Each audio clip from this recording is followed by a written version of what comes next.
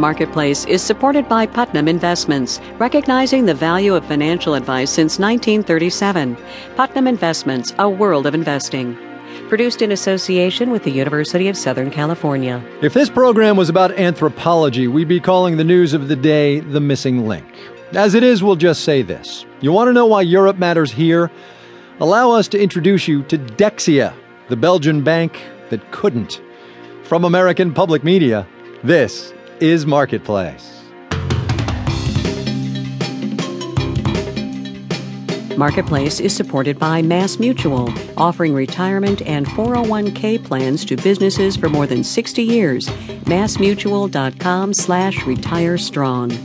Entrepreneurship reporting is supported by Deluxe Corp, a marketing resource to 4 million small businesses with logo and website design, search engine marketing, and more at deluxe.com/marketing.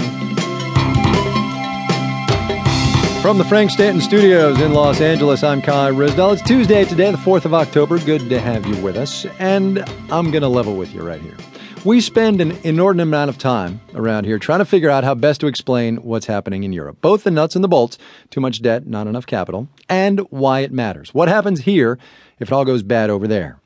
Today we had a really good, as in really bad, example fall right into our laps. The French and Belgian governments are promising they'll bail out a bank called Dexia. It's got a lot of Greek debt on its books. You've probably never heard of it. But a ton of local governments here in the United States have.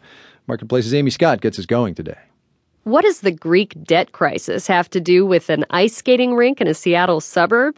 To help pay for the rink, the city of Everett, Washington, issued bonds. The bonds have an interest rate that can change every week, and investors can sell them back on short notice. Jeff White advises municipal bond issuers with Columbia Capital Management. He says that's where the French-Belgian bank Dexia stepped in. Because most entities that issue these bonds don't just have a bunch of cash laying around to make good on the promise to buy those bonds back from the investors every week, they actually engage a bank to do that for them. Dexia is now on thin ice because of all the Greek debt it owns, and muni investors are demanding higher interest rates on bonds backed by the bank.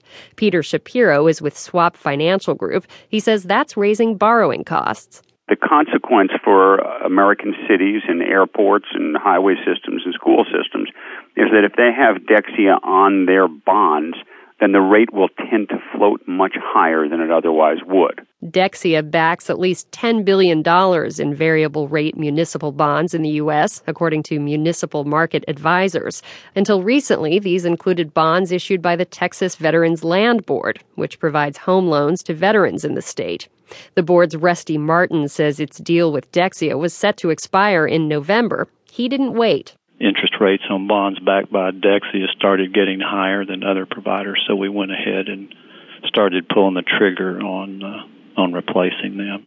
Today, the French and Belgian governments tried to reassure markets, but advisor Jeff White says if governments have to do that, more bond investors might think it's time to head for the exits.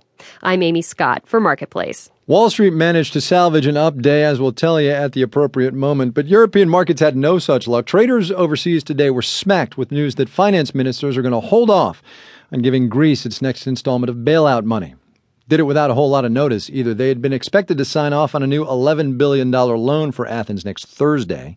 But the meeting in question was canceled when Greece said it's not going to be able to meet deficit reduction targets after all. From Paris, John Lawrenson reports. Whatever came out of that meeting in Luxembourg, it was not the firm, unanimous show of support for Europe's sickest economy that markets around the world hoped for.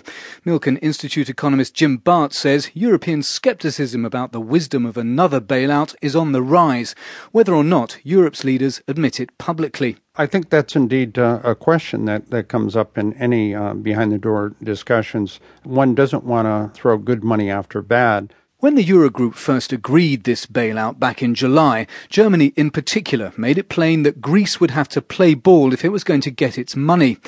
This week's Greek admission that they can't implement the deficit-cutting measures the Eurogroup and the IMF are demanding is not what Germany wants to hear.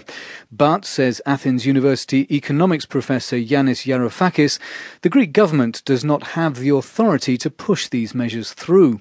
So we have a political system which has lost its capacity.